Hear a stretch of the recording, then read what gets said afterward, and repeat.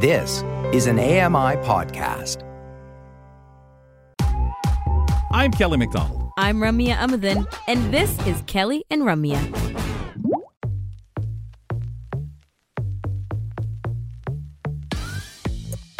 Thanks for being with us, ladies and gentlemen. Checking out everything that we do on our program is real easy to do. I mean, we just had Alan Cross on here talking about his handles. Well, you, of course, can find us out on Twitter at Kelly and Ramya. But more importantly, when you want to go back and listen to segments, maybe you missed Alan Cross a few moments ago, really great Chatty bookshelf and lots of good content on our Friday show. Simplest way is the podcast, folks. You can listen to the show in segment form. You can listen to the whole show. We toss on an audio vanity card. Irene, our director today, providing us that one wonderful card. Have some great ones over the past week, so do check them out if you want to catch up. But you find that with the complete Kelly and Ramya podcast experience. Give us a rating and review if you don't mind. But we would like you to consume the show any way you can, whether it's one of the repeats or via the podcast where we have it sectioned out, segment by segment, and you can scour through and pick your favorite segment to listen to. And we're going to kind of get into that, Brock, coming up in this next segment. Yeah, I just want to say, as a person who's been involved in this program for a number of years, one of my favorite things to do is record the audio vanity card. I just love to sit and just open up about whatever it is that we're going to talk about or comes to mind. You usually know what you're gonna talk about, like how long before you hit record? Maybe 15 seconds. Like it's literally just, I just sit there and I go, okay, what's coming to mind? And I talk, and I really don't know where there's a beginning. Well, I mean, I know where there's a beginning, but I don't really know how and when I'm gonna end it. And it just kind of comes together, and it's fun. I really enjoy it. So.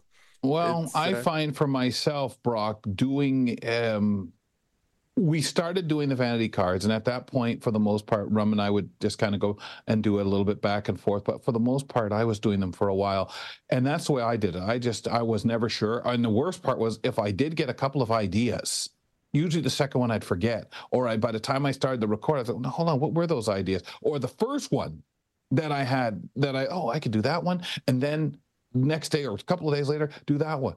Oh, what was the first one I was going to do? So I know you've certainly said this before, how much you enjoy doing them. Yeah, I mean, I'm like you. I mean, you would tell me, if I'm filling in for a week, you'd say, can you do, Monday, Wednesday, Friday? And I'd sit there at the beginning of the week. Okay, let's do this one.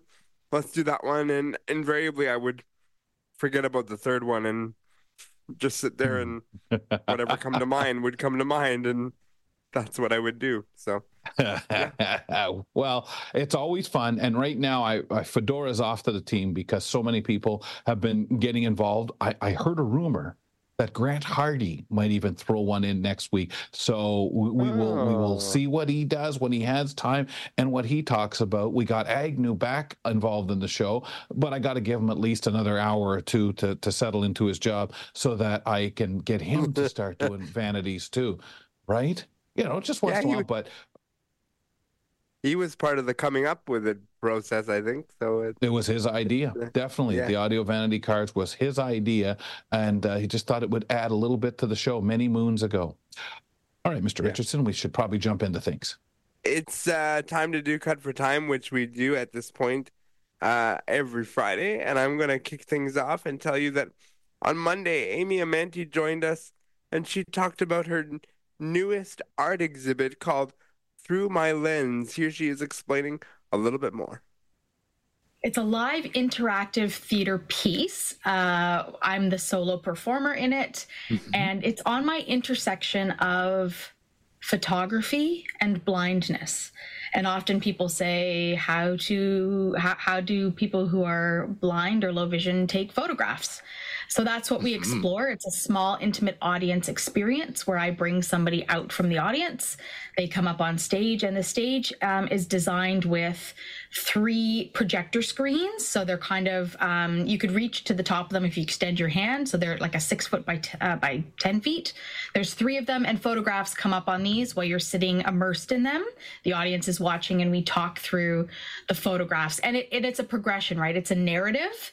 So it's sort of my story that's narrated narrated, and you are describing things, but it's more than just description. It's not really about description, because I ask you to place yourself into the photograph, right? So what do you hear? What do you smell? What other things are happening around you? You know, if you were in this place, what would you be experiencing? Who's inside that place, right? So we combine memory and experience and shared collective emotion in the space, and we go to some really interesting places. The classic question you always receive as a person who is visually impaired or blind is, how much can you see? And for me, I've always struggled with pictures. Like if somebody hands me a photo album and says, take a look at this. This is from whatever I did. This is from my graduation, my wedding, whatever it is. I always struggle with it because I always felt like I'm missing something. I always felt like I'm missing a piece that everybody else can see that I can't. And when it came to my wedding a couple of years ago, one of the things that my then fiance, now wife, really wanted to do was she really wanted to get a picture book and an album that we would cherish for, ever. And I was kind of one of these people that said, I don't really know how much I'm going to get out of the album. I'm going to enjoy taking the pictures with all the people and the family members that are at the wedding, but I don't know how much I'm going to gain from it. I don't know how much I'm going to experience it. And I've learned recently that what I experience from it is taking the book off of our bookshelf and handing it to somebody that has never seen our wedding book. And the reaction that I get from the people that are viewing it, like that are reliving the day or weren't there and able to live it that way.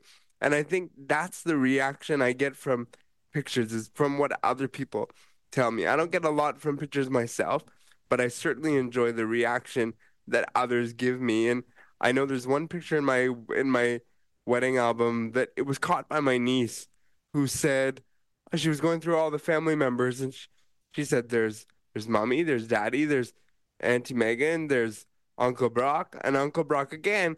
And what she meant by Uncle Brock again was there's this image where I have two heads in the same picture. The second head is very, very small, and it's kind of at the bottom. Must be you in the morning.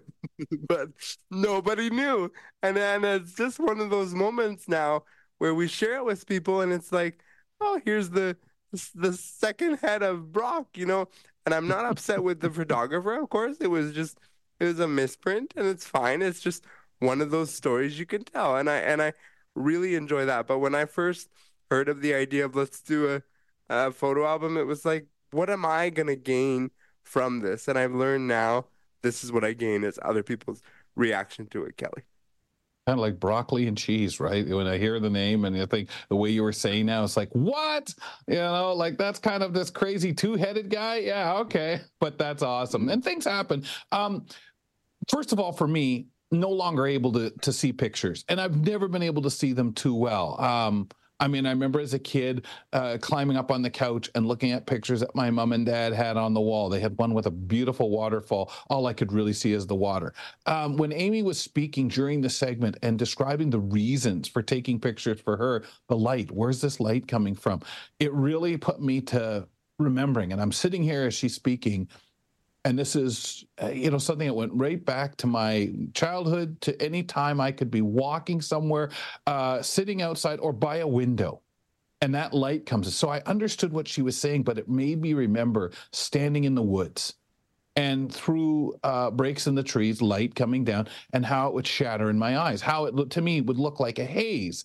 And I always thought the most fascinating. And I recalled going camping and my dad telling me, though, there's a bunch of birch trees there. We'd talk about the trees, and there being a slope, and these trees on this slope, and the light coming down. And I would stand there. Couldn't tell you what attracted it so much to me. I know it had to do with that light Amy mentioned. I know it had to do with the angle, the body of the trees. It looks so mystic to me.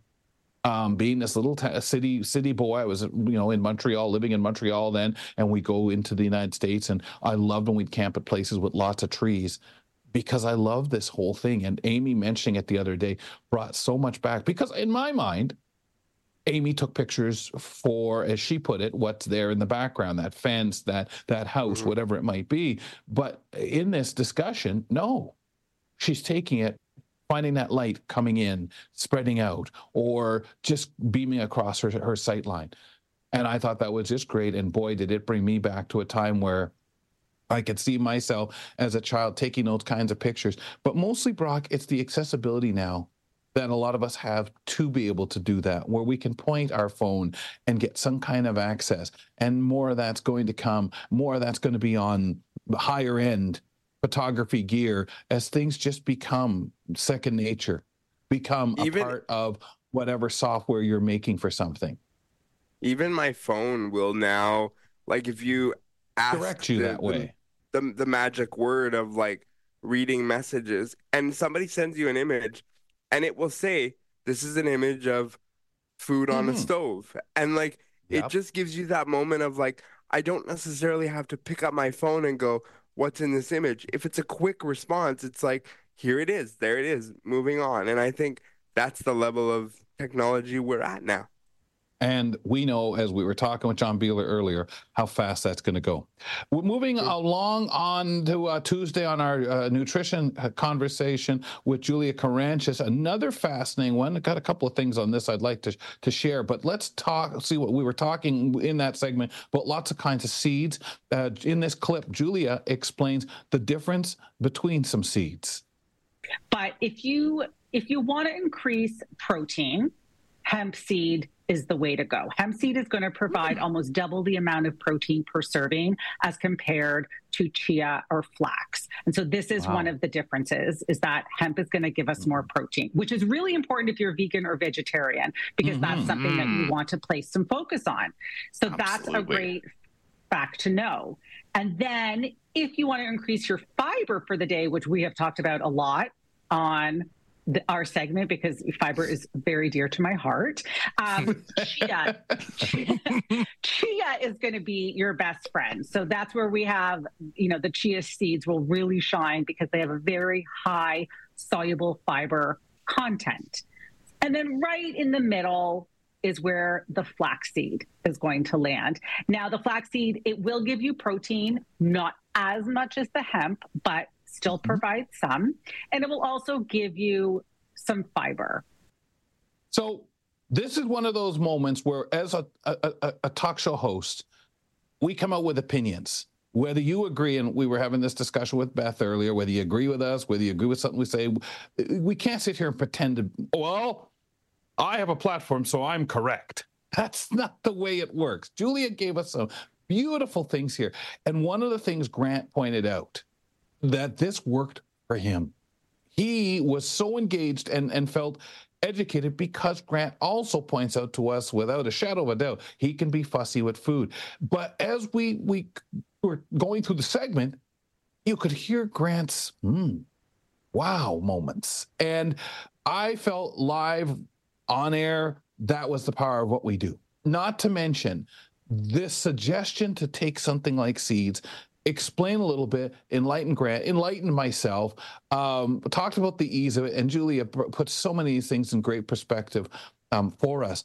But the value of this protein and other ways of doing it, we all know. I don't need to sit down, and as I've grown older, I was a person raised on meat and potatoes, so protein was never really an issue. But as I've grown older, I'm not as interested in eating the piles of red meat that I used to. Not sure why. That's a story of its own, I guess, somewhere. But I don't really have a problem with that, especially when we go through a segment like that.